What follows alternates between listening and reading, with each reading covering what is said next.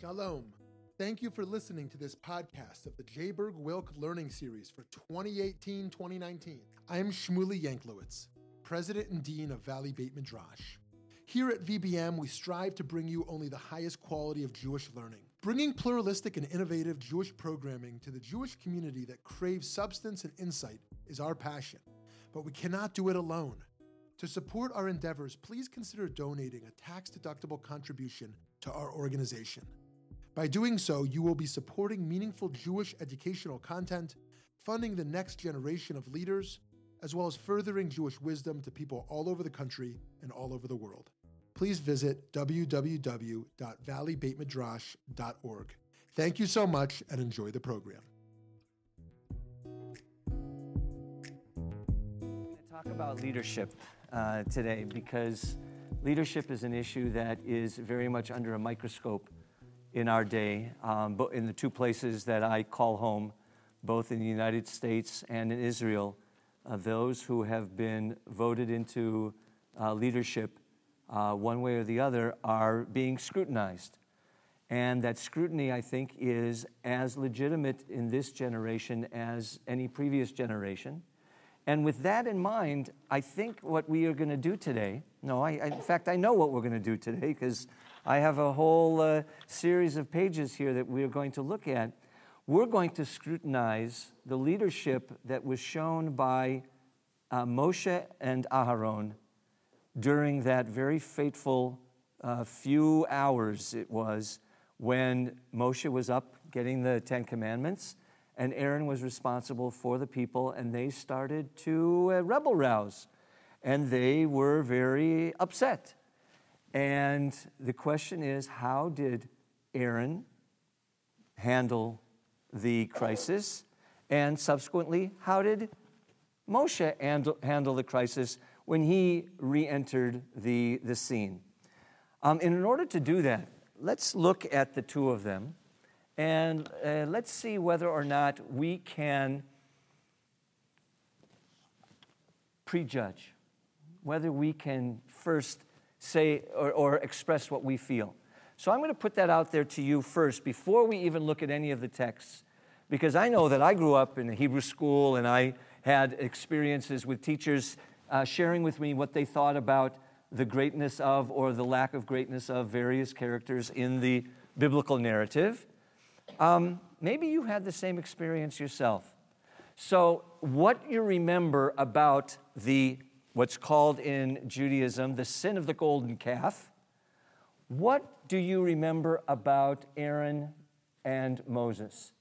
Do you have a gut feeling about one or the other, or both of these characters being responsible, being incompetent, being held responsible by God, by Moses, by Aaron?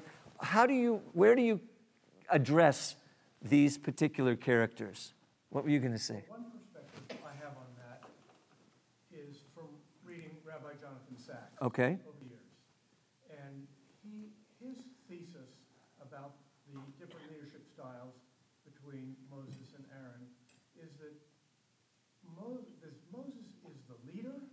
He has a leadership type of style, and Aaron has a management type style. Okay, and the difference good. Being that Aaron is good at helping people execute what has been described. In other words, maybe how do you climb up the ladder? Mm-hmm. And Moses is the guy that tells you against which wall the ladder should be placed. Okay, thank you. Other comments? Yes? I always think of Moses as a reluctant leader. Moses as a reluctant leader. Yeah, he's sort of the guy that was standing around and everyone stepped back and he was there. Okay. And so he gets all of these assignments, which he goes through. I mean, he's humble, but he works his way through trying to influence people who know him in only one venue. I mean, they knew him as part of Egypt. So when he shows up, it's not like, oh my goodness, it's you. It's right. like, oh, it's you. So in a nutshell, would you say that you've come to understand Moshe as a successful leader? He was. was, but he was an understated leader. He's one of those Well, people self-described perhaps. Right. But I'm talking about how he's perceived, and I'm really focusing on you. How did you perceive him? What's your gut? Was he a successful leader? Well, he's, Oh, you're hedging every time I ask you. well, because I take a look at the story with Korah. Okay. Okay, but I don't want to go there because that's the story of Korach. I'd like to go to the story of the golden calf. Well, to me, I look at it as mom versus dad. So dad's up on the mountain talking to God. Mom's left at home with all these unruly kids. He says, that people say, we've got to have something to worship. And he thinks, oh. And he makes allowances that dad would never allow. So if I understand what you're saying, Aaron was not unsuccessful. He had what he had in front of him, and do you feel that he did the best he could and he succeeded considering the limitations that were a part of his situation? Yes, he doesn't get to talk to God. Good. Yep, last one, and then we're going to delve into the text. What I recall in my youth learning was that Moshe did not want to be the leader. That's the reluctant leader that was spoken about before. He didn't want to be the leader. Okay. It says in the Bible something about lashon peh or something peh. Kavad lashon, ukavad peh. Heavy on the tongue. Right. And he was to me more of a servant. He did what he was told to do. Okay, which goes with what you were saying about Aaron doing what he was supposed to do. He didn't want it. He Okay. didn't subscribe to it. He didn't beg for it. It was forced upon him. Was he successful? He was successful. Okay, so that's what we're going to debate.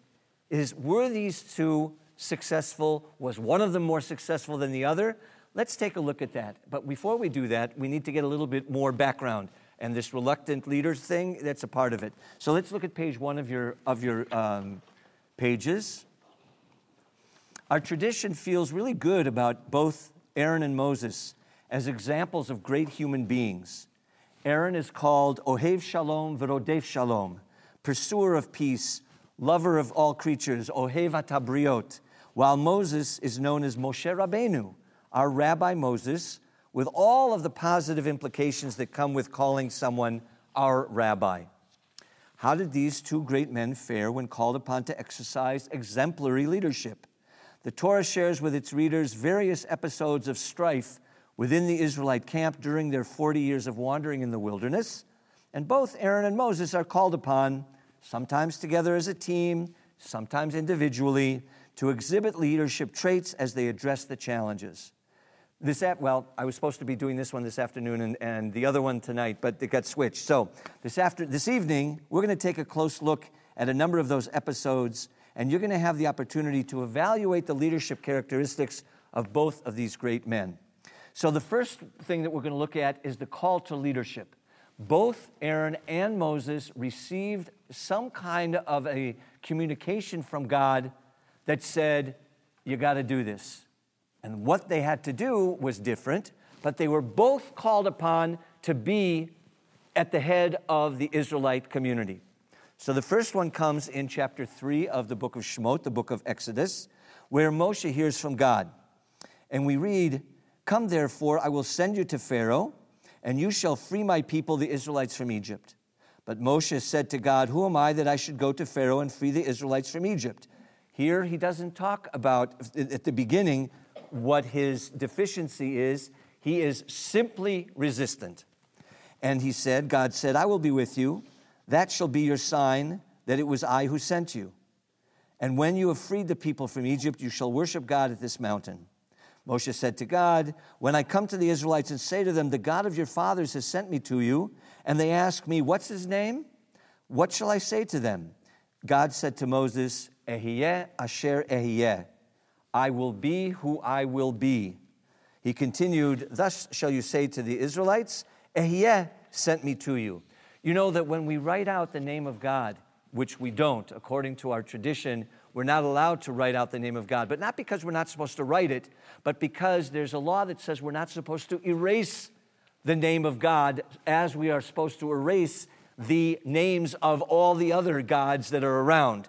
which, by the way, when we read that in the Torah, it's a very interesting concept that there's an acknowledgement that there are indeed other gods that exist, and yet we're supposed to reject them.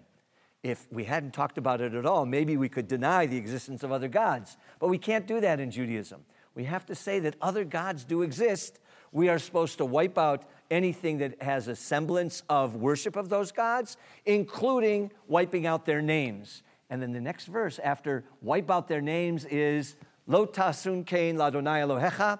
You shouldn't do that to the Lord your God.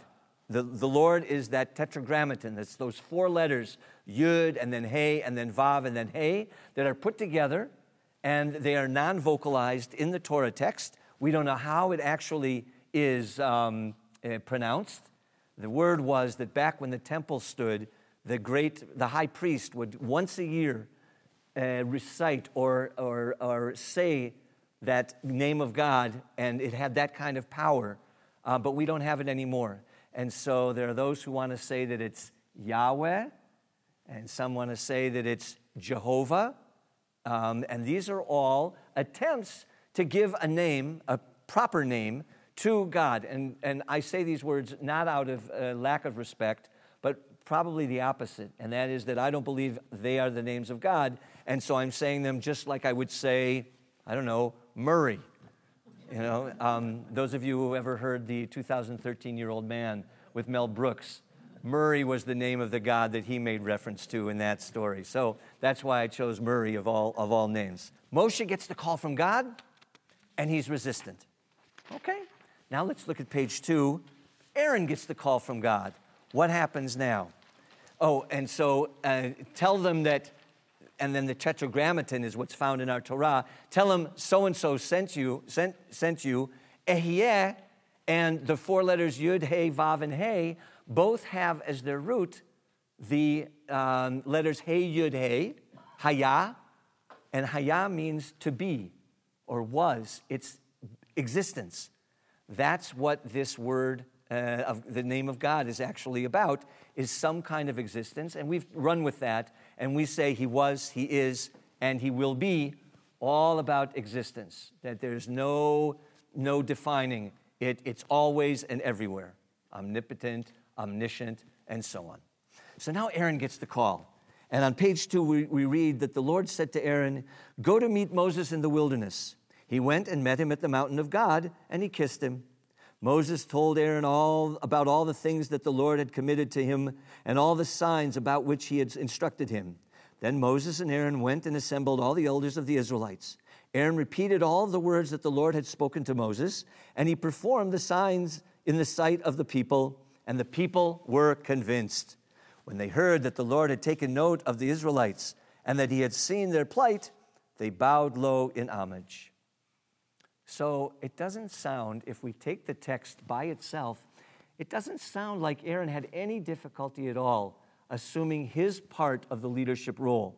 Contrast that, please, with Moshe, who had a lot of issues. And in fact, that section comes after what we're going to read now at the bottom of the page, where first I say that initial indications are that Moshe is going to be resistant when commanded to lead the Israelites to freedom, and that Aaron will be able to take on the task assigned to him coolly, calmly, and convincingly. In other words, it sounds like Aaron is just fine. Moshe, on the other hand, has already put up his first attempt to talk God out of it. So the text, which I don't believe is here to try and convince us of anything, but rather the text is here to try and create a narrative that is for us our responsibility to determine the things that we're going to talk about tonight, and that is, who do you like as a leader, Moshe and Aaron? But they're not going to tell us that. They're just going to tell us the facts of the story. And so far, the facts do not hold Moshe in nearly as high esteem as a leader as they do Moshe. Aaron is higher, and Moshe is not as high. I'm going to take you just a tiny bit sideways. All right. Because the argument that Moses has with God is reminiscent of the conversation that Abraham had with God regarding the destruction of Sodom and Gomorrah. Abraham's going, look, you're, big guy here. You're going to blow this city up if you find, if there are less than 50 quality people. No, okay, fine.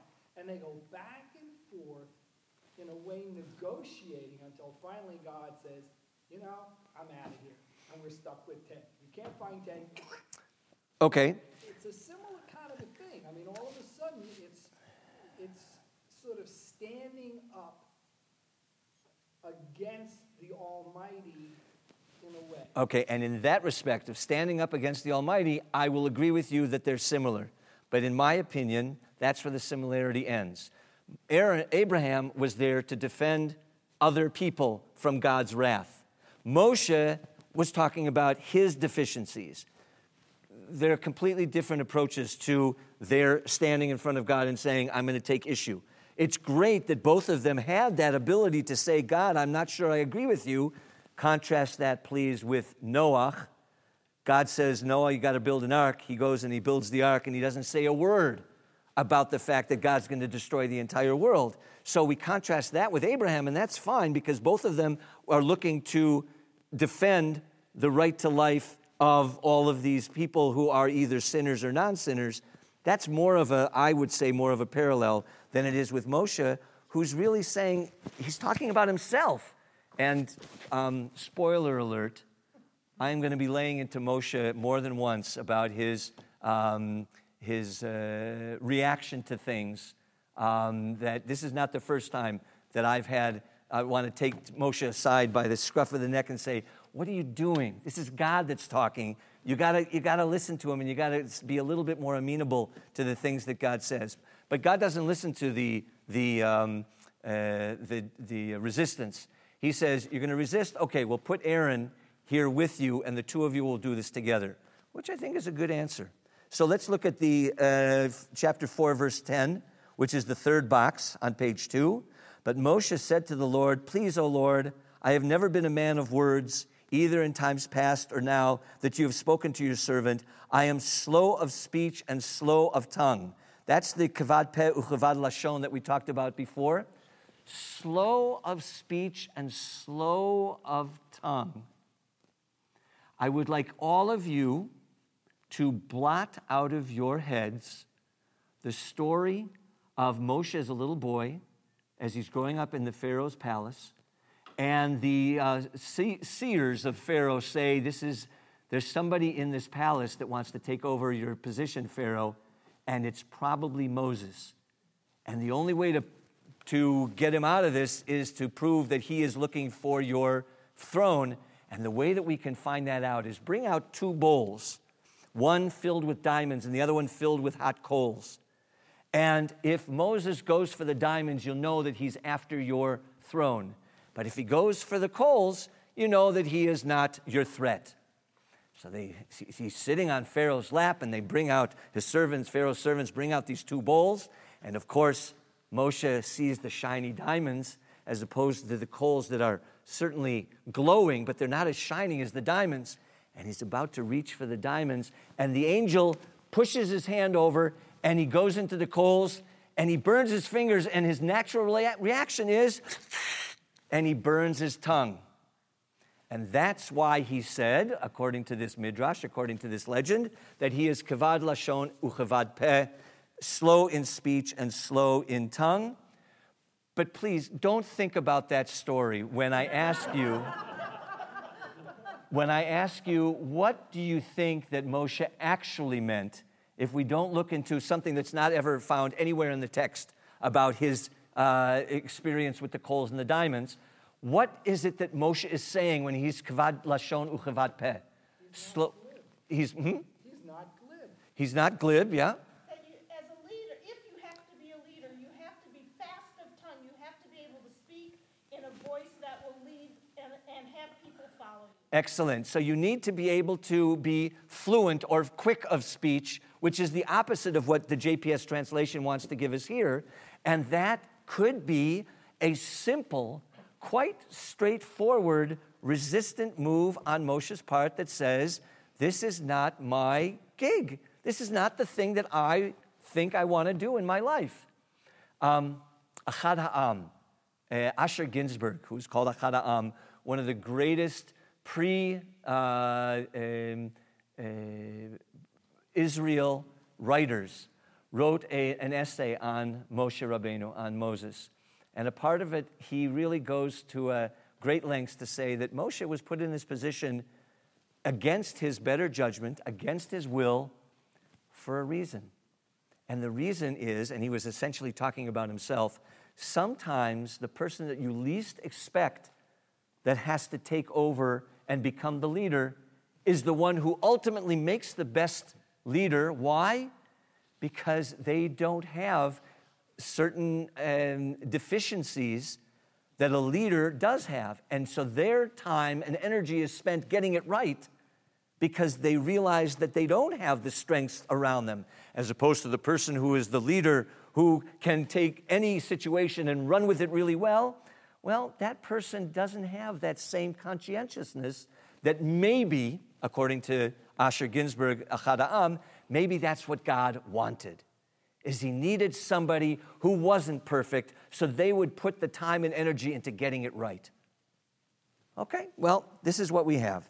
So things began on a rather precarious note, with Moshe being hesitant, to say the least, and Aaron being the obedient soldier, following directives immediately without disagreement or pushback. Nevertheless, this setup of Moses and Aaron working together succeeded in bringing about the final outcome of the Israelites leaving Egypt following 10 devastating plagues that overwhelmed Pharaoh and the Egyptians to the point of capitulation to the demands of the God of Israel. You know the story. They got out of Egypt after the 10 plagues. They didn't have to stay there anymore. And it was as a result of this constant badgering by this dynamic duo of Moshe and Aaron, who, with their own combination of strengths, were able to convince Pharaoh ultimately that he wants them out of there. Or maybe it was just the fact that it was the 10th plague was the killing of the firstborn, and he had one of those in his house, and so he said, that's enough.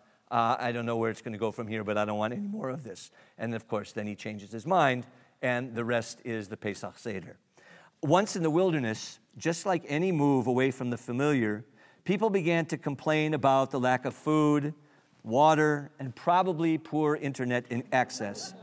Moshe and Aaron continue to work together, and as co-leaders of the people, they are able to bring the complaints to God and mollify the Israelites by providing them with quail and manna.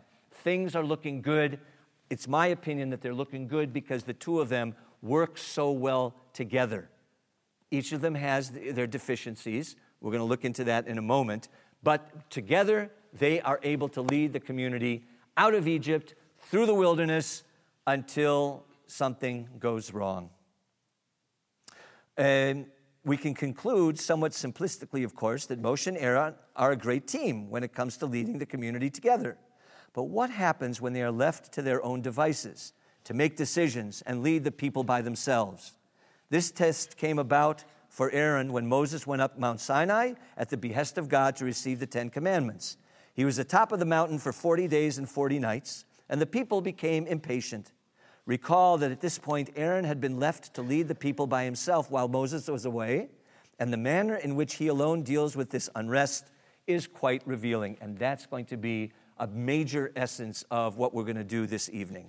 So let's look at the episode of the golden calf and see if we can find leadership characteristics emerge by way of an analysis of Aaron's handling of the situation, followed by Moshe's reaction to the crisis.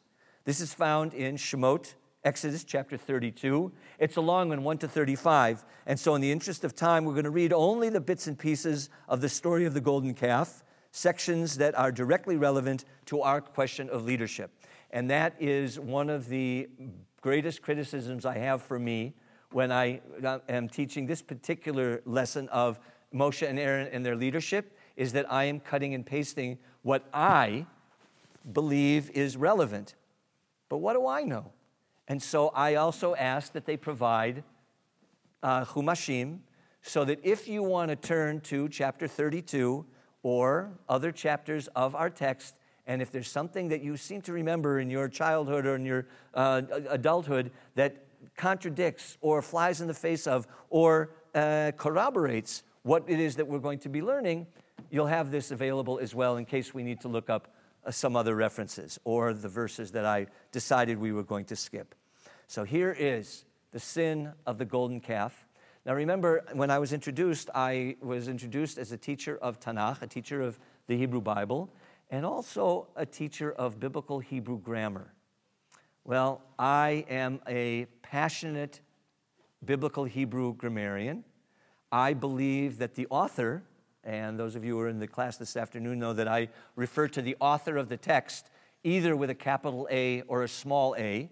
It's up to you whether you believe that it's really a divine message that's coming from God to the people, to us, in the form of the Torah, or it's a human document that maybe has divine inspiration, but we have a wonderful, timeless text that the author, whoever the author or authors happen to be, really had a lot of motivation to try and teach us, the reader, what they wanted to get across. So I'm hoping that we'll be able to read it in that light and see what it is that we're being hinted to, not only in the text that we see, but also in the language that's being used. And I'm going to take the opportunity to bring in a couple of nuances of that, and we'll see how you react to it.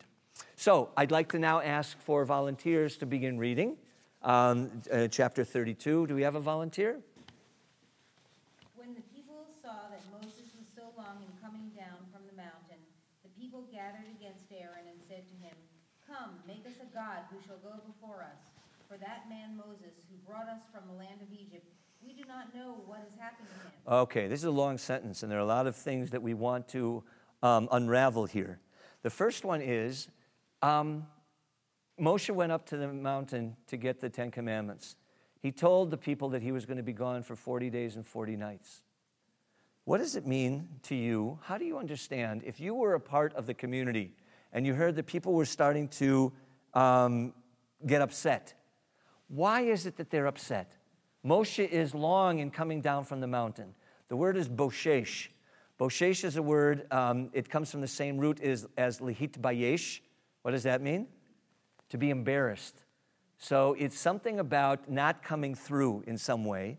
But the word boshesh is found only in 2 places in the entire Tanakh, here and in the book of Judges, when Sisera's mother, Sisera is the army general who had his forehead thrust through with a tent pin by a woman named Yael, who was the second heroine in the story of Deborah, the judge, and her sidekick Barak.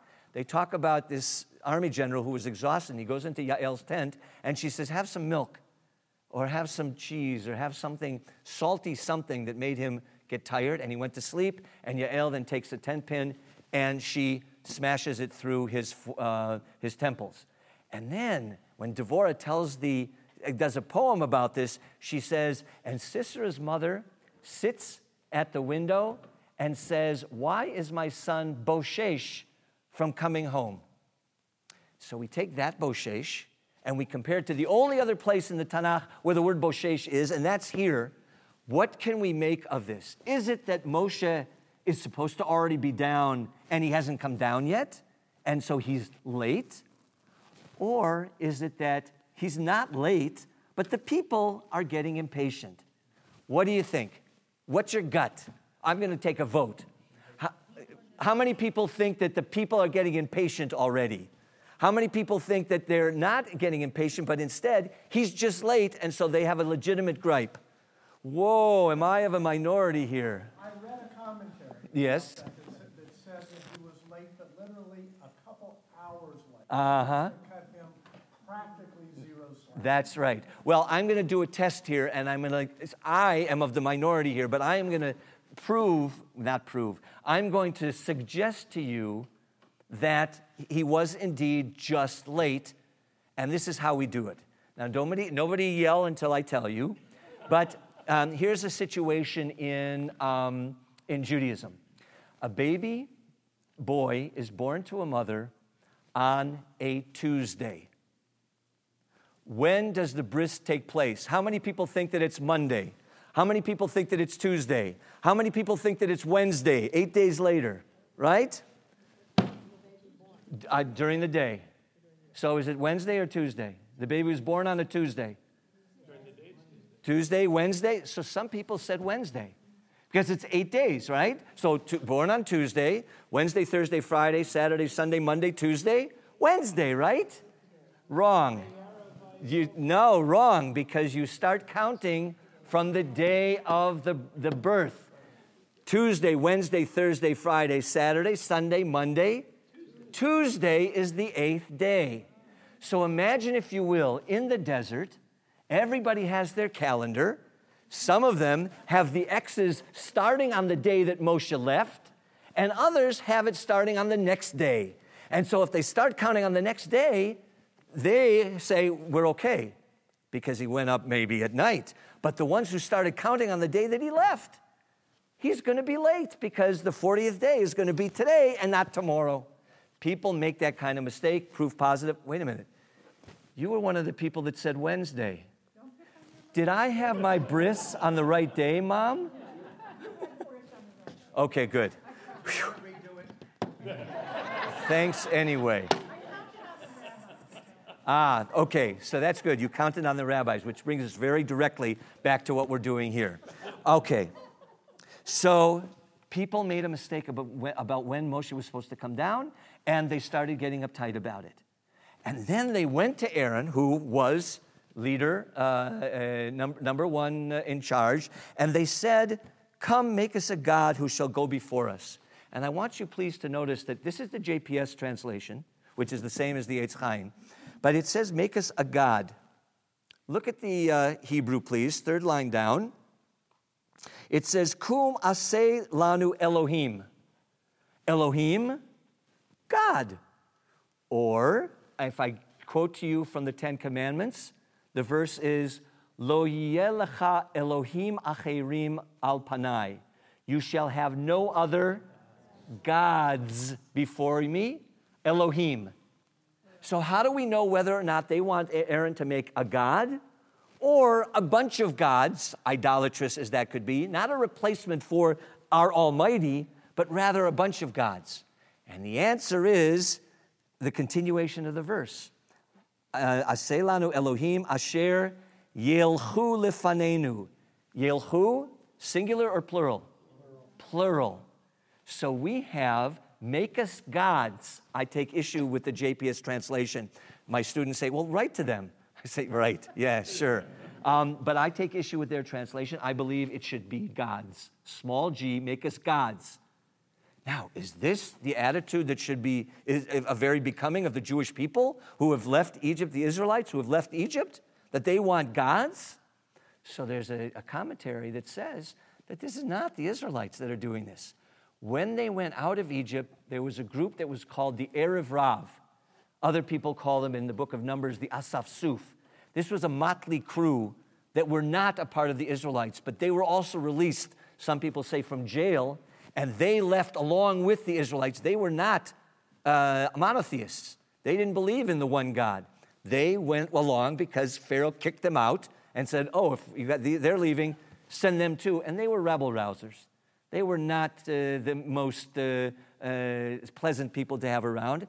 And according to that position, they were the ones that brought up this problem. And I'm going to bring that home in a couple of minutes as well. So they say, that man Moses, who brought us from the land of Egypt, we do not know what has happened to him. Proof positive, who was it that brought them out of Egypt? God, not Moses. But yet these people are giving Moshe credit. Well, I guess it's because Moshe was a human being, and you can punch a human being much more easily than you can punch, I'm talking figuratively, of course, God. Because God you can't see, especially when you don't believe in that kind of God. And so here are the rebel-rousers who are starting to make trouble. Let's continue. Thank you. Verse 2. Aaron said to them, take off the gold rings that are on the ears of your wives, your sons, and your daughters, and bring them to me. And all the people took off the gold rings that were in their ears and brought them to Aaron. Okay, so what happens? Aaron decides, number one, I got to stall. I know what I'm going to do. I'm going to ask them for something that they're never going to agree to. Give me the earrings, and not only from you, but also go to your wives and your kids and say, everybody, fork over your earrings. We're going to make some kind of a golden something or other. But they're not going to want to do that. They're going to say, you know what, never mind. And they'll all go home and everything will be fine. It didn't happen. But please note that the verse says, take the gold rings that are on the ears of your wives, your sons, and your daughters, and bring them to me. And then the next verse tells us that all the people, and the words in Hebrew are, Vayitpaku kol ha'am. The question is it all of the people, kol ha'am? Did everybody get into this? Or was it not the wives and the children, but rather those who were representing the people, just the men, said, we're still going to go with this? I don't know. But the idea is that they did not walk away and say, oh, never mind. They went with it. And Aaron says, oh, what am I going to do now? So in verse 4, please continue. This he took from them and cast in a mold and made it into a molten calf. And they exclaimed, this is your God, O Israel, who brought you out of the land of Egypt. Okay. Well, he took from them the gold, he cast it into a mold and made it into a molten calf. And they exclaimed. It was never Aaron who said, this is your God. It was this rabble-rousing group in my read that decided that they were going to call this thing God. But again, in the Hebrew, it's Eile Elohecha Yisrael Asher He'elucha. All is in the plural. It's only one calf, but everything is being spoken in the plural. Yes? Why didn't they say, this is our God? You're helping me with my point. Oh, okay.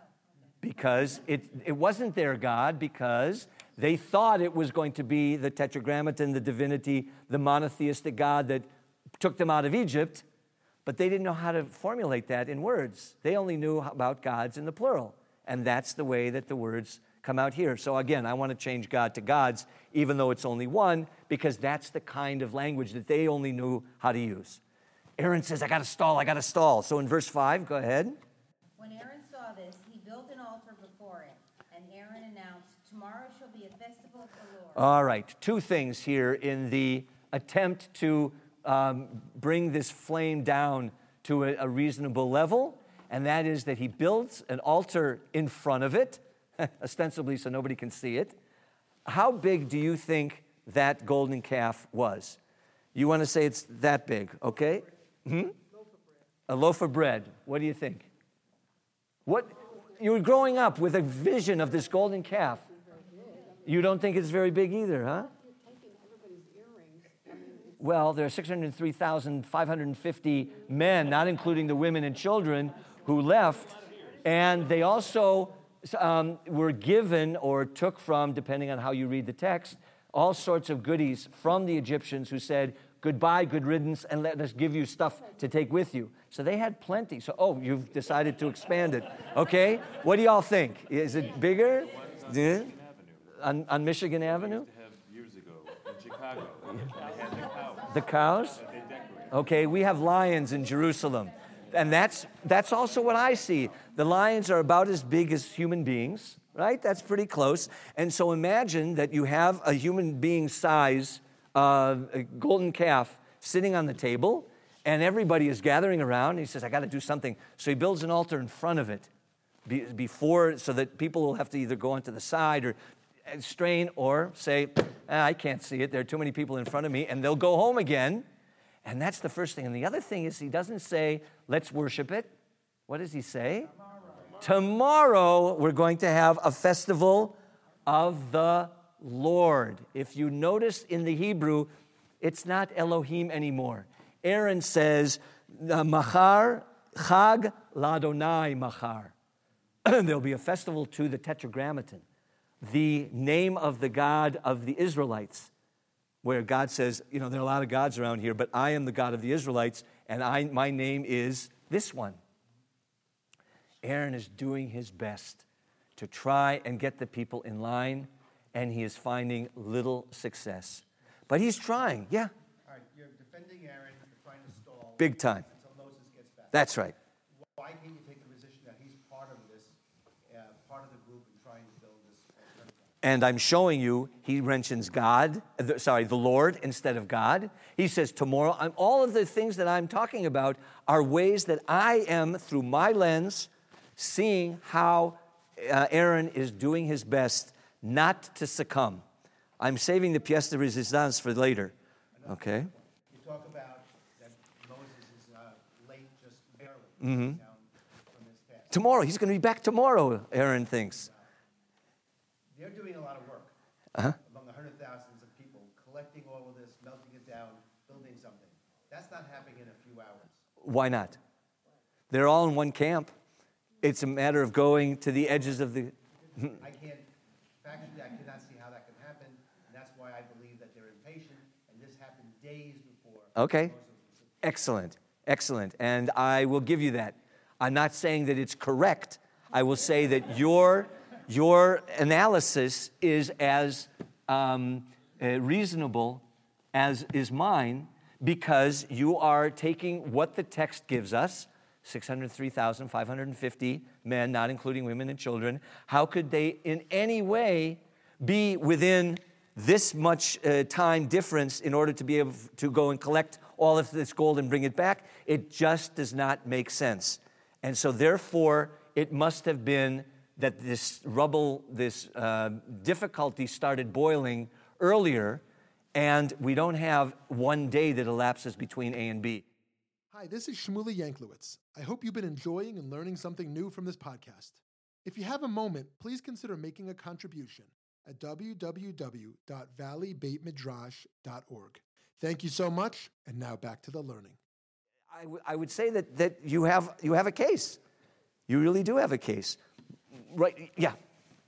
The issue is Moses went up to get the Ten Commandments. He hasn't brought them back that says you can't have these idols. So they're not breaking rules they've got yet. So you're saying that whatever it was that Aaron made was not a violation. It wasn't the sin of the golden calf, as we've been taught that it is. I don't think so. They didn't have the rules yet. So what was this calf? Was it a god or was it not?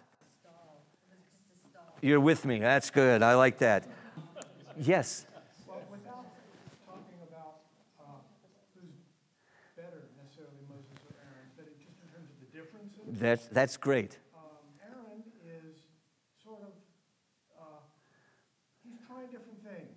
You know, he's really not maybe sure what to do with this and then that. Well, and I'll still, Moses, when the people would have, if Moses would have been down there, and the people would have said, well, let's, find a God, Moses, the arguer, would have just said, what are you, a snake? We're not doing this. Right. How do you think you got out of Egypt, though? The sea split, and you had the food, and this and that. Would he kill anybody? Would he kill anybody? Yeah. You don't have to answer. I have a plan. So you're saying Aaron is being political? You think that Aaron is being political? I would...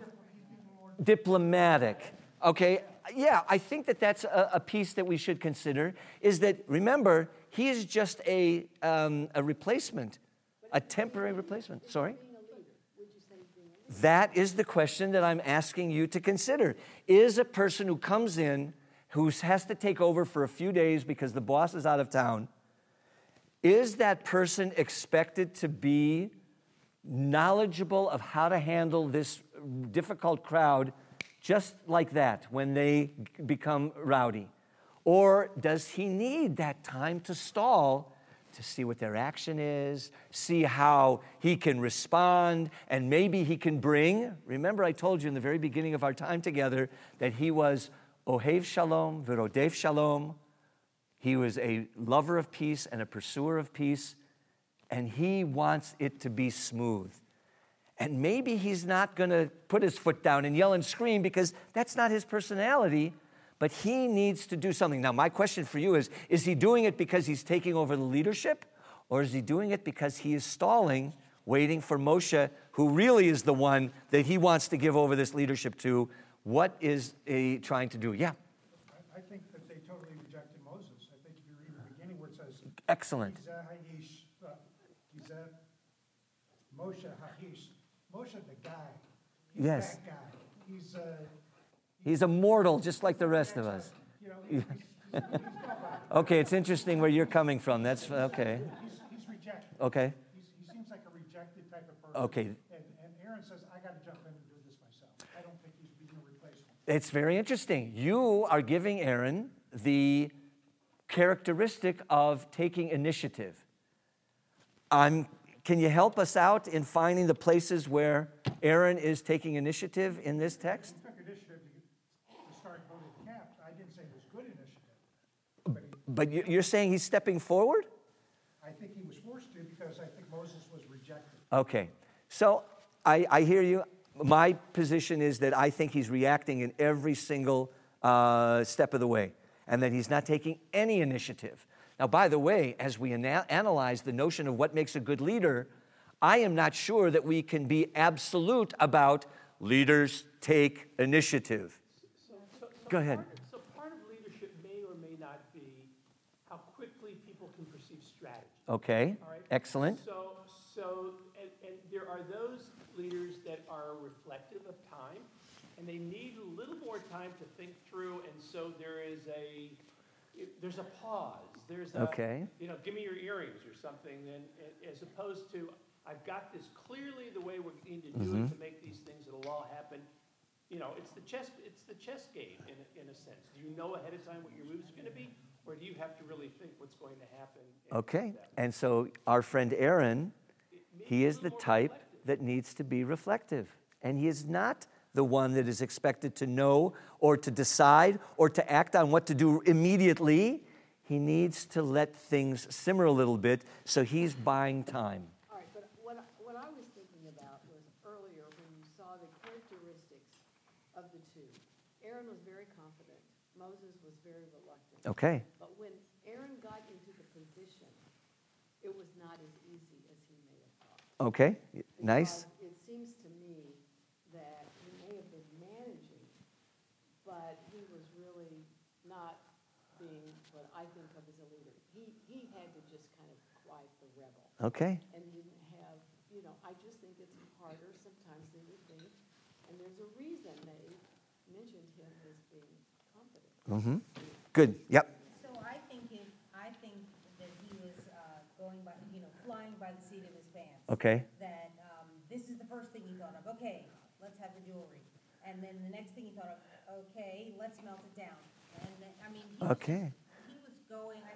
I don't think he was he was pausing, reflecting. I think that he was just doing whatever came into his head. Fantastic. To stall until Moses actually comes back. Okay. I don't think he saw himself as the leader. Good. Yep. So I have a big problem with Aaron being a codependent. Okay. He doesn't make a case. Mm-hmm. He doesn't argue with them. He doesn't believe there's a one God. He doesn't push back, it seems. He doesn't push back. He doesn't do anything. He just, all right. He just takes the easy way out of doing something that, takes a long time. Do I hear from what you're saying that would not constitute a characteristic of a leader? Yes. Okay, thank you. Yep. I think Aaron is scared because he doesn't know when Moses is coming back either. Mm-hmm. I mean, he doesn't have a magic ball that's going to tell him when Moses is coming back. So I think he's petrified. Okay. He's going to be permanently in charge. And so his response here is as a result of him saying, all right, if I'm going to be in charge, I'm going to have to start doing stuff. Right. Okay. I would think that some people, when they are thrust into a position where they're petrified, that they would also be stymied and not able to move. And that's not Aaron. He's acting. He's reacting, perhaps. He's responding, but he is not allowing them to run him over and take away his leadership position. He's not paralyzed by his fear, but he's fearful. Okay, fair enough. Okay, so Moses goes up and we have 40 days.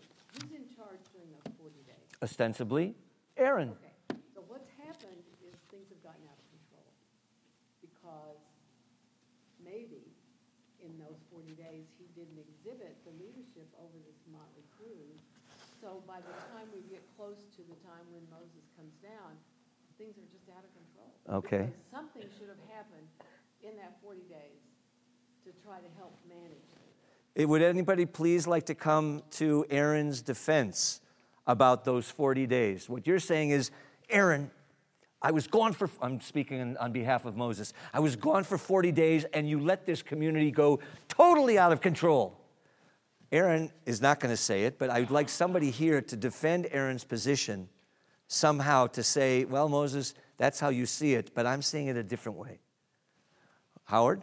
Well, I think that the way that works is that, consider that for 40 days, they were able to sustain themselves, and they managed for just about all 40 days. And you know what, Moses? I can't really help it if this motley crew that joined us when we left is going to start making trouble. They made trouble all along. Well, they weren't. Everything was fine until they saw that Moses, the text tells us, they saw that Moses was late coming down from the mountain. And you're making is it an assumption, or do you think the text tells you that they just sort of misunderstood the day? No, that's my interpretation. But the text, that's exactly it, is the text tells us nothing else except the people saw that Moshe was boshesh in coming down from the mountain. The word boshesh is unusual. It hits us between the eyes, and it says, the author says, I am being purposely ambiguous because I'm putting it in your hands to determine why it was that the people were getting out of hand at this particular moment. It had something to do with Moshe not coming down from the mountain. You then figure it out yourselves. Okay? Yep. Well, perhaps the people didn't have the same confidence in Aaron as they would have had in Moshe. Moshe could work miracles. Right. He was a doer. Aaron was not he was front and center to Pharaoh, but not so much to the people. And so they saw whatever it was that they saw, and he didn't impress them. He didn't instill the same kind of confidence. Could be. I'm going to apologize and say we've got a little bit of time left. We got to get to the end, because otherwise, they're going to both be hanging in abeyance, these two guys, and we're not going to know what happens. So verse 6, finish up that section, please. Early next day, the people offered up burnt offerings and brought sacrifices of well-being. They sat down to eat and drink and then rose to dance. Okay, a couple of things here. Number one is that early the next day, we have the same word, vayashkem. Here it's vayashkimu, but vayashkem. There's a story in chapter 22 of Genesis where God says to Abraham, take your son, your only son whom you love, and go and sacrifice him to me on the mountain where I will show you. And the next verse says, vayashkem Avraham baboker. He gets up early in the morning. That word, the author here says, I know my readers. I'm going to use that same word that I used to describe Abraham's getting up early in the morning, to describe the behavior of the children of Israel and the others when they talk about the golden calf. Why? It's the same word. It sets us off saying, oh, I know what that is. That's about, well, when we go to the synagogue on the second day of Rosh Hashanah and we read about Abraham and the Akedah, the binding of Isaac, and we hear that Abraham gets up early, what are we told? It's out of zealousness. It's out of his love of God that he wants to fulfill the command as early as possible. There's another comment that says he's got to get out of the house before Sarah gets up because she's not going to let them go under any circumstances. But that's another midrash, and that's a different different lens. But the lens of vayashkimu versus vayashkem, they got up early, they're excited. That's what the text is trying to tell us, is that the people are into this, much to Aaron's dismay, because he didn't want that to happen. And they went and brought sacrifices of well-being. They sat down to eat, drink, and they rose to dance. Well, they didn't rise to dance. The word in the Hebrew, anybody see it at the end of verse 6? Vayakumu litzachek. Litzachek. That's litzchok in the simple form. I'm going to tell you the other places where the word litzachek is found, and then I'm going to let you tell me what they did besides eating and drinking.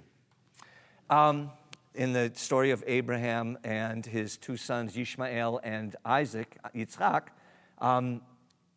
Abraham sees Ishmael being mitzachek, his brother Isaac, and he kicks him out of the house. So some people say that he was teaching him idolatry. Some people say he was teaching him to murder. What's the third thing besides idolatry and murder that we are not supposed to do, even under the penalty of death? Sexual inappropriateness. The next one is Potiphar's wife puts her eyes on Joseph and says to him, lie with me. And it means sex. And he refuses. And she says it again, and he refuses. Finally, she grabs him one day when all the servants are gone, interestingly enough, and she grabs him by the cloak, and he runs out, and she then goes to the servants that are then come back later on, and her husband, and they say, look at this. Our master brought this Hebrew slave, Litzachek Banu, or Litzachek Bi, to some kind of sexual innuendo with me. It gets even more interesting when Isaac is in Gerar with his beautiful wife, Rivka. And Rivka, they go in, and Isaac says, she's my sister. Not my wife, but my sister. He tries to pass her off as his sister. The king takes her into, he takes her into the palace, or he's about to take her into the palace. He looks out the window, and the text says that he sees Yitzchak being mitzachek at Rivka Ishto, and from that he knows they're not brother and sister. What could he have seen? Something that a husband and a wife do, not something that a brother and sister do. I claim that it's sexual as well. The only other two places is the one that we have here. Oh no, there's one where when Lot tells his sons-in-law, we got to get out of here. God's going to destroy Sodom.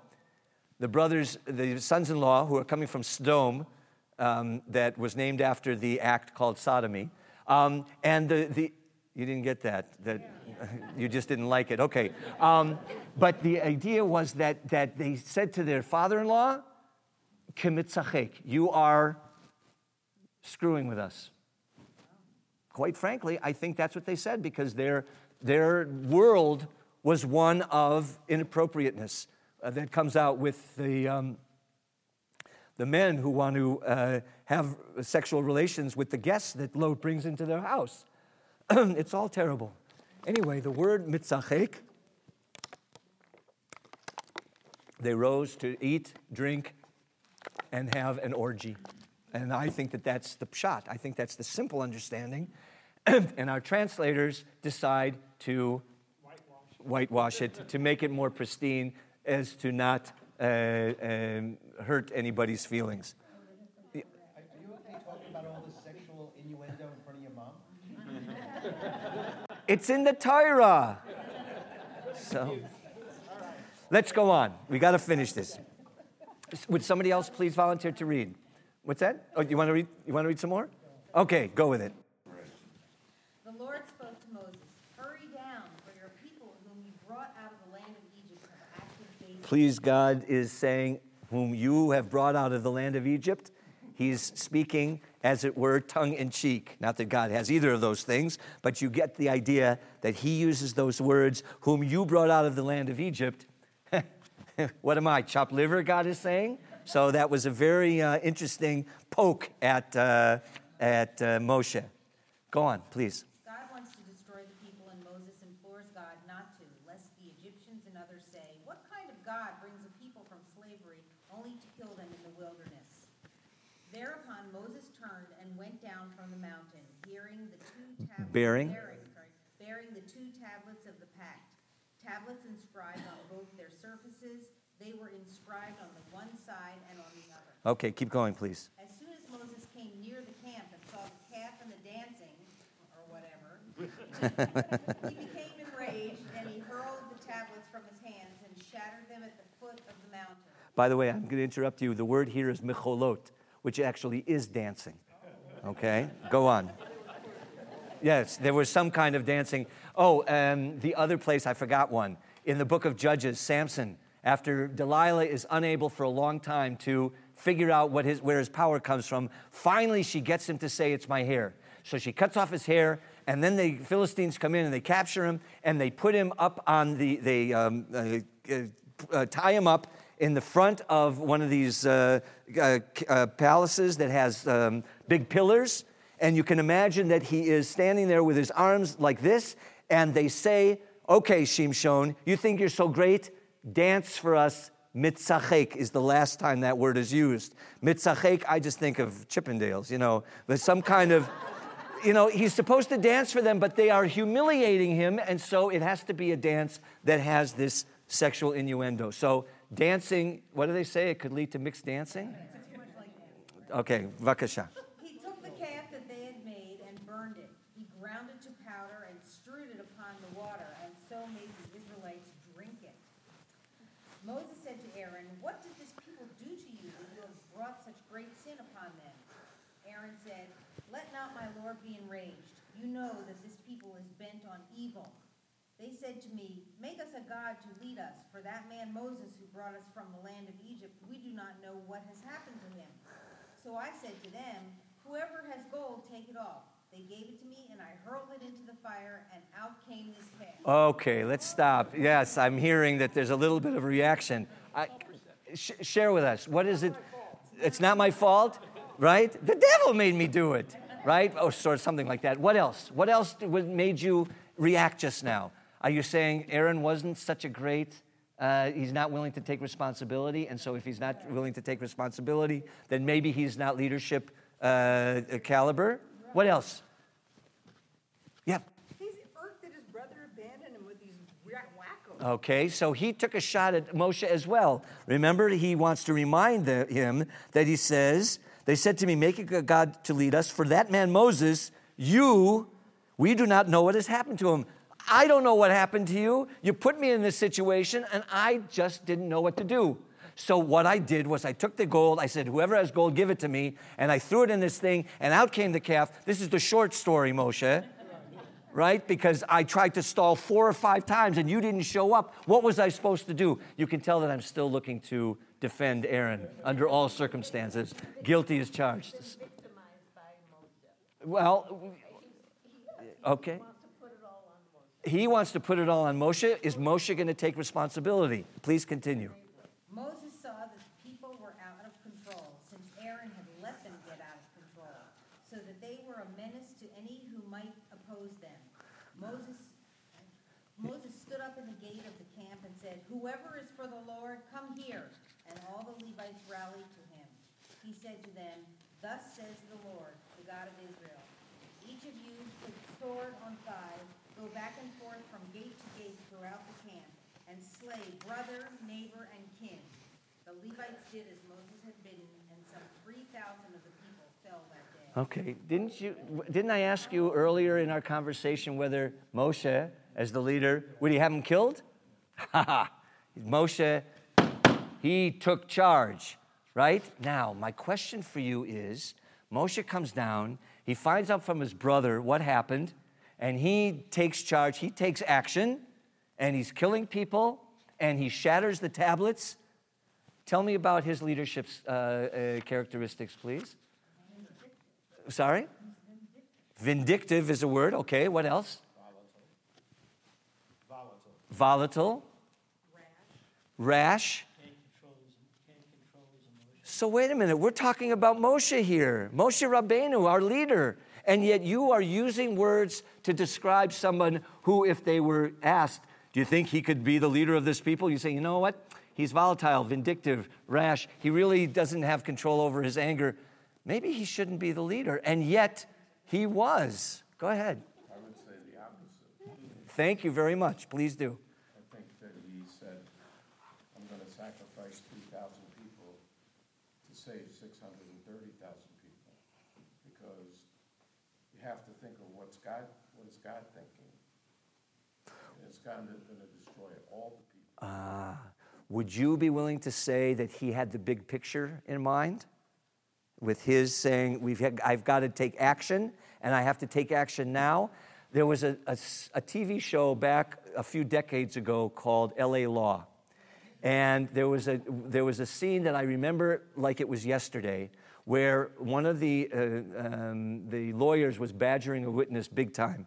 And he was asking him because he knew he was actually the one that was guilty and needed to stand trial, although he was being questioned as a witness. And he was going on and going on. And the guy then has a heart attack. And the lawyer immediately, instead of going to help the guy who's on the ground, says to the judge, I'm asking immediately for a continuance, and I want to be able to continue to question this witness if and when he recovers. And everybody yells at him saying, wait a minute, this guy has no compassion whatsoever. And the bigwigs in the legal firm say, on the contrary. He knew what he had to do in the big picture. He knew he couldn't save him at that very moment, so he thought about the next move. You're talking about the chess player. He thought about the next move, and he took action. You may not have liked it at the time, but in the long run, that's what needed to be done. Could Moshe be put into that same kind of category where he said, as you said, I think very well, he saw that the people were going to get out of control if something didn't happen that was drastic. And maybe a sacrifice had to be made. And who were the 3,000 people that he killed? We don't know who they were. Do we understand that perhaps they were a part of this rebel-rousing group that was leading the people astray? Could be. But I want to point out to you that there's more than one way to understand Moshe's behavior. Just like, of course, there's more than one way to understand Aaron's behavior. Let's finish up. The next day, Moses said to the people, "You have been guilty of a great sin, yet I will now go up to the Lord. Perhaps I may win forgiveness for your sin." Moses went back to the Lord and said, "Alas, this people is guilty of a great sin, making for themselves a god of gold. Now, if you will forgive their sin, well and good, but if not, erase me from the record which you have written." But the Lord said to Moses, "He who has sinned against me, him only will I erase from my record. Go now, lead the people where I told you. See, my angel shall go before you. But when I make an accounting, I will bring them to account for their sin." Okay, before you read the last sentence, I just want to point out that Moshe goes to God and says, this was really a terrible thing, but let's figure out how we're going to end it. If you kill everybody, then I don't want to be a part of that. But maybe, and God says, no, I think God says, I am going to take action against those who actually sinned against me. Is that as good a justice as possibly could have come about as a result of this debacle? And we as readers have to determine that. And at the same time that we determine whether or not God, whom the narrator wants us to believe is the just and the reasonable God who is punishing the wicked and punishing the sinners and leaving the innocent alone, that God is one that's responding to Moses saying, what do we do now? And that we want us to be able to continue because the story is not going to end here. We've got to get into Eretz Yisrael at the end or the beginning of the book of Joshua. And so there needs to be some resolution. And so let's finish up with the last sentence, and I'm going to get your final analysis of what went on here. Sent a plague upon the people for what they did with the calf that Aaron made. What? So that Aaron made. Who's saying that? Thank you. It's not God, it's the narrator. It's the narrator. This is not God speaking. God did not for 1 second, if you go back and look, God did not mention Aaron at all in his conversation with Moshe. Not a single time. So for me, that tells me that God did not hold Aaron responsible. God found a punishment and killed or destroyed, whatever the word is that you'd like to use, those who were guilty of the sin of worshiping a god that was not the Tetragrammaton. But God did not hold Aaron responsible. God certainly didn't hold Moshe responsible because he was up on the mountain. But the narrator, he I'm not sure who that narrator is, but the narrator had an agenda as well. And if you look at the verse, it is awkward. Something is wrong with that verse. Listen to it again. Then the Lord sent a plague upon the people for what they did with the calf that Aaron made. I think that the narrator had a preconceived desire to find Aaron guilty of making this golden calf. Yeah. Okay, so Moses had the Levites kill 3,000 people, but then it sounds like more people were going to die because. In fact, the entire generation had to die in the wilderness because of their sins, including this one. So yeah. So I mean, there was like a second round of killing. That's what That second of many, I have to say. All right. So he's not differentiating because he says, he who has sinned against me, him only will I erase. That's right. So For this particular. Yes, at this particular time. They're all going to end up not going into the land. But at this point, God, according to our text, is punishing those who sinned, which is really fair. So he'll find other reasons. For sure. And there are plenty if you read the whole through from the beginning to the end of the saga. Sorry? So he's only going to kill the ones that were dancing? They weren't dancing, remember? Okay, that's right. Now let's look at our heroes. I came to you this evening in order to put a big question mark in the question of, or in the idea of how do we perceive these two in their taking upon themselves the leadership in the story of the golden calf. So now, if you had to do it over again, would you ask Aaron, if you were Moses, you're going up to the mountain for 40 days, and you knew that this is going to be how it's going to run, would you still ask Aaron to be the one that's in charge? How would you know? So, but you know Aaron, Moses. You know what he's like. He's a quiet fellow. He really likes that you take charge. And when you're gone, maybe you should bring the guy in who is the militaristic fellow. What's his name? We'll call him Joshua. Joshua is the one that, and I skipped that in the text here, who said, there's trouble in the camp. He's the one that says, let's wipe them all out. Maybe he should have been the one that should have been responsible instead of Aaron. I'm leaving for 40 days. Joshua, you're a lot like me in that you're going to put your foot down and you're going to take action and you're going to make people sit up and take a note because they're going to be a little bit afraid of your response. Why did he instead put Aaron in charge? Maybe because it was his big brother. But is there something? You leave number two. If you bring in someone stronger, you have the chance of losing your leadership when you come back. Okay, excellent. That's one motivation. What else? Remember in the beginning we talked about what a great team the two of them were. Well, when you've got two people who are a team, you don't always know who it is that provides what to the community. But when they leave and they're apart, then it sort of starts to come clear. This one was the one that instilled fear into the community, and this one was the one that would go and say, you know what, let's try and get along a little bit better. But when they're both together, you don't always look to say, I'm going to go to this one because I know they're the one that is going to give me a certain answer. But when they're separated, you're right. You don't know what's going to happen beforehand. And so Moshe, in all of his sincerity and his love for his brother, said, I believe that you can take charge. And I think Aaron knew that he was nervous about it, but he, being the team member, said, I have to do this. I'd like to share with you one other piece that you may or may not have been exposed to in your studies. And that is that in Egypt, it wasn't the calf that was allowed to roam around on the streets was not considered a god like many of the other animals that were worshipped in Egypt. In fact, imagine, because they have pictures like this in Egyptian hieroglyphics and other places where they found pictures on sides of caves and so on, that they have the king.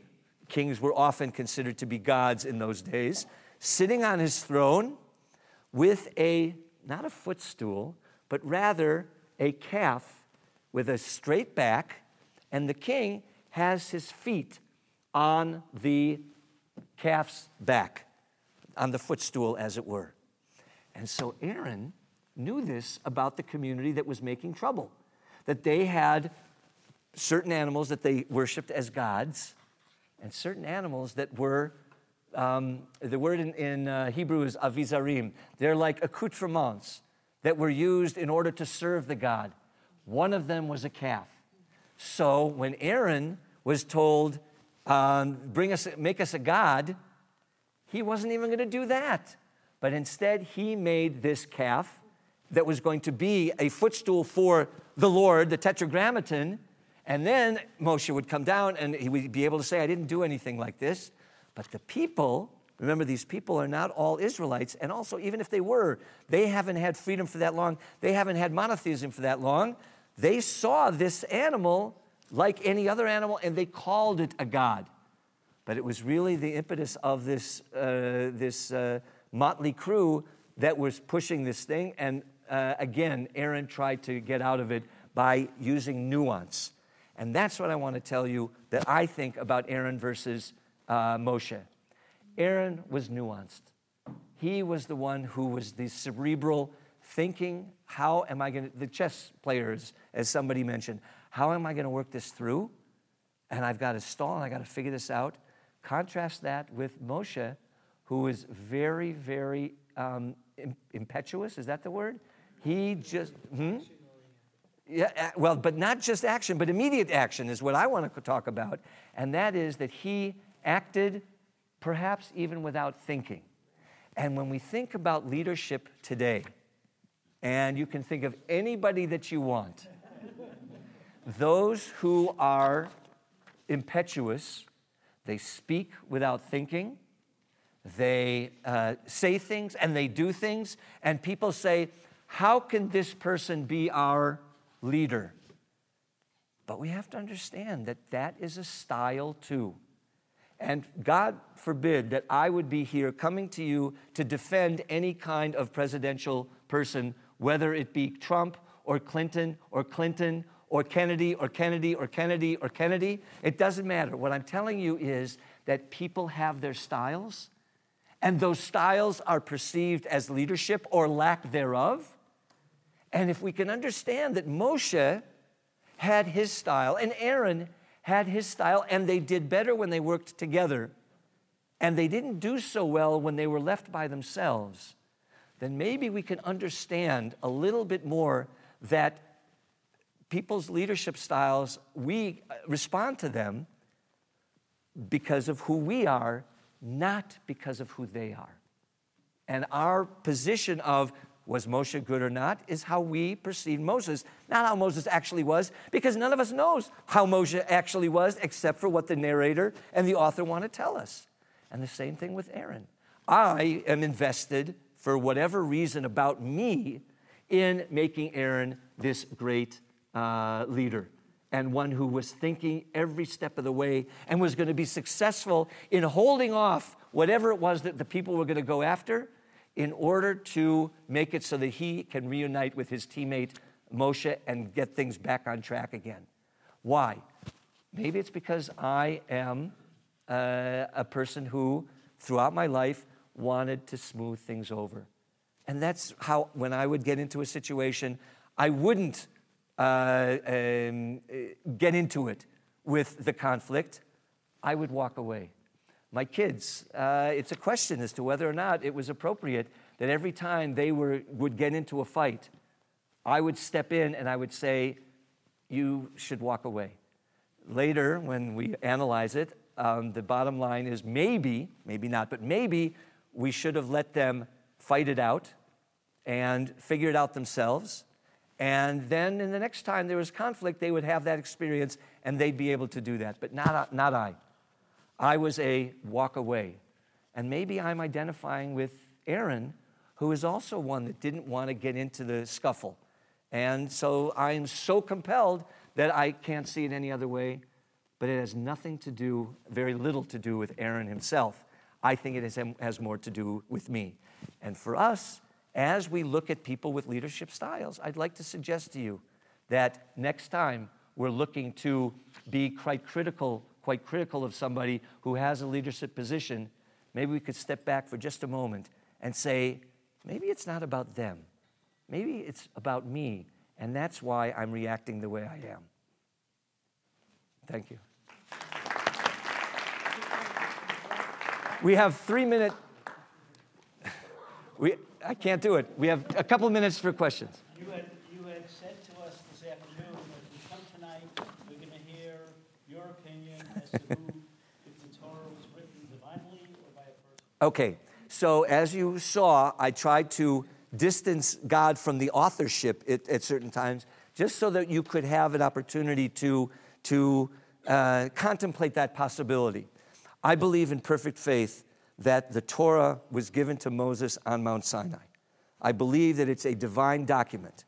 However, because Moses is a human being, and oh, what a human being he is, I think we've seen that tonight, because he was a human being, and because everyone who got the Torah from Moses on were all human beings, none of them had any divine, we all have divine in us, but they are not directly divinely dictated to.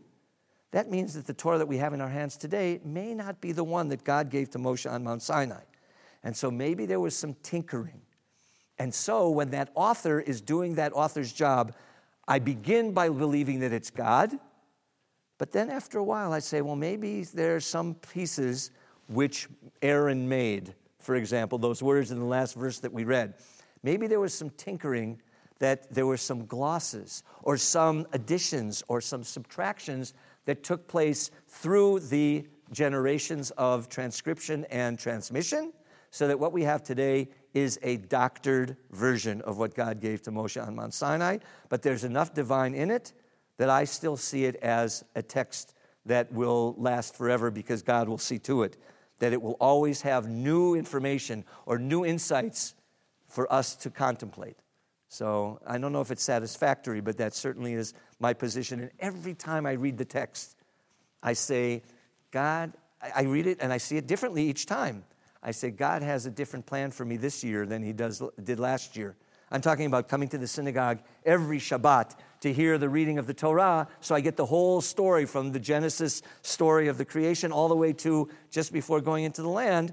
Every year I go to the synagogue every Shabbat because I want to hear what my heart and my head say about how I understand the text. And for Pete's sake, it changes. Not because the text changes, but because I change. That's right. Okay? Yes?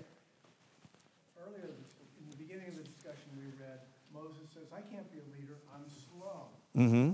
Slow of tongue, slow of speech. Yeah? And so Moses' idea of a leader is somebody who acts quickly. Okay. So maybe that informs why he acted that way. Yep. Because he thought that was what was needed to be a leader. Excellent. Excellent. That's good. Yep. Well, Moses grew up as a child in the Pharaoh's palace. He saw how leaders behave abruptly, and so that was his style. Whereas Aaron grew up in slavery and had a lot of humility, and so he has it covered. Very nice. Also great. Yes. What else? Other questions or comments? Yes. Well, I guess the question is, in terms of Aaron, what would have happened if Moses didn't come back? At all. And the party. What do you think? And the party kept going? What do you think would have happened? They would all be killed. Would God have killed them? Yeah, that's what he said. Okay. So I don't think that's being a good leader. That's right. I don't think that's being a good leader. Okay. So you don't think that's being a good leader? That Aaron had to do something. But yours is a question that we could never answer, because in this narrative, Moshe does come down from the mountain. And so we can certainly ask the question, but we can only speculate. And the speculation from you is that the children of Israel would be destroyed. Otherwise. It's a good point. Yeah? One second. Aaron was also directed by God to go speak to Moshe, so I think God would come to his rescue. Excellent. See, so there are different ways of seeing it. Yes? I had the unique pleasure of working for Dave Packard and Bill Hewlett when they ran HP. And their story was the story of Moses and Aaron. Dave was the hard guy, made the decisions, and Bill was the nicest human being you ever met in your life. For 3 years, Dave went away to be the Assistant Secretary of the Navy. And for 3 years, the company was basically on semi-autopilot. And it just kind of floated along. And when Dave came back, he made changes and off we went again. But it was very much the same two characteristics. And they were friends from height of college. So my question is, did the one that was left with the company, who was that? That was Bill Hewlett. Hewlett. So was Hewlett then criticized, or was he praised for keeping the company afloat, even though that wasn't his forte? He was praised for keeping the company afloat. And that's my position regarding Aaron. That was an excellent analogy. Thank you. Well, when you've got a startup, the person in charge that you need is the visionary, the one who will think outside the box, take action. But then when the company starts to grow, then you can't really function with all that chaos. You need the slow and steady to execute. So you need a different leader, maybe under different circumstances. Very good. I'm trying to find a verse in the book of Ecclesiastes where he says, I know it, but I just can't find it right now. Tovim hashnaim min ha'echad, ki im yipol echad yakim et hasheni. Better are two than one, because if one falls, the other can be there to help that person up. And so I think that for me, the lesson of this evening is Tovim hashnaim min ha'echad, that two is truly better than one, because you have people who are complementary and they can help each other on ways that they couldn't even imagine. But I think that's the case for Aaron and for Moses and for most of us. Okay? All right. Thank you very much.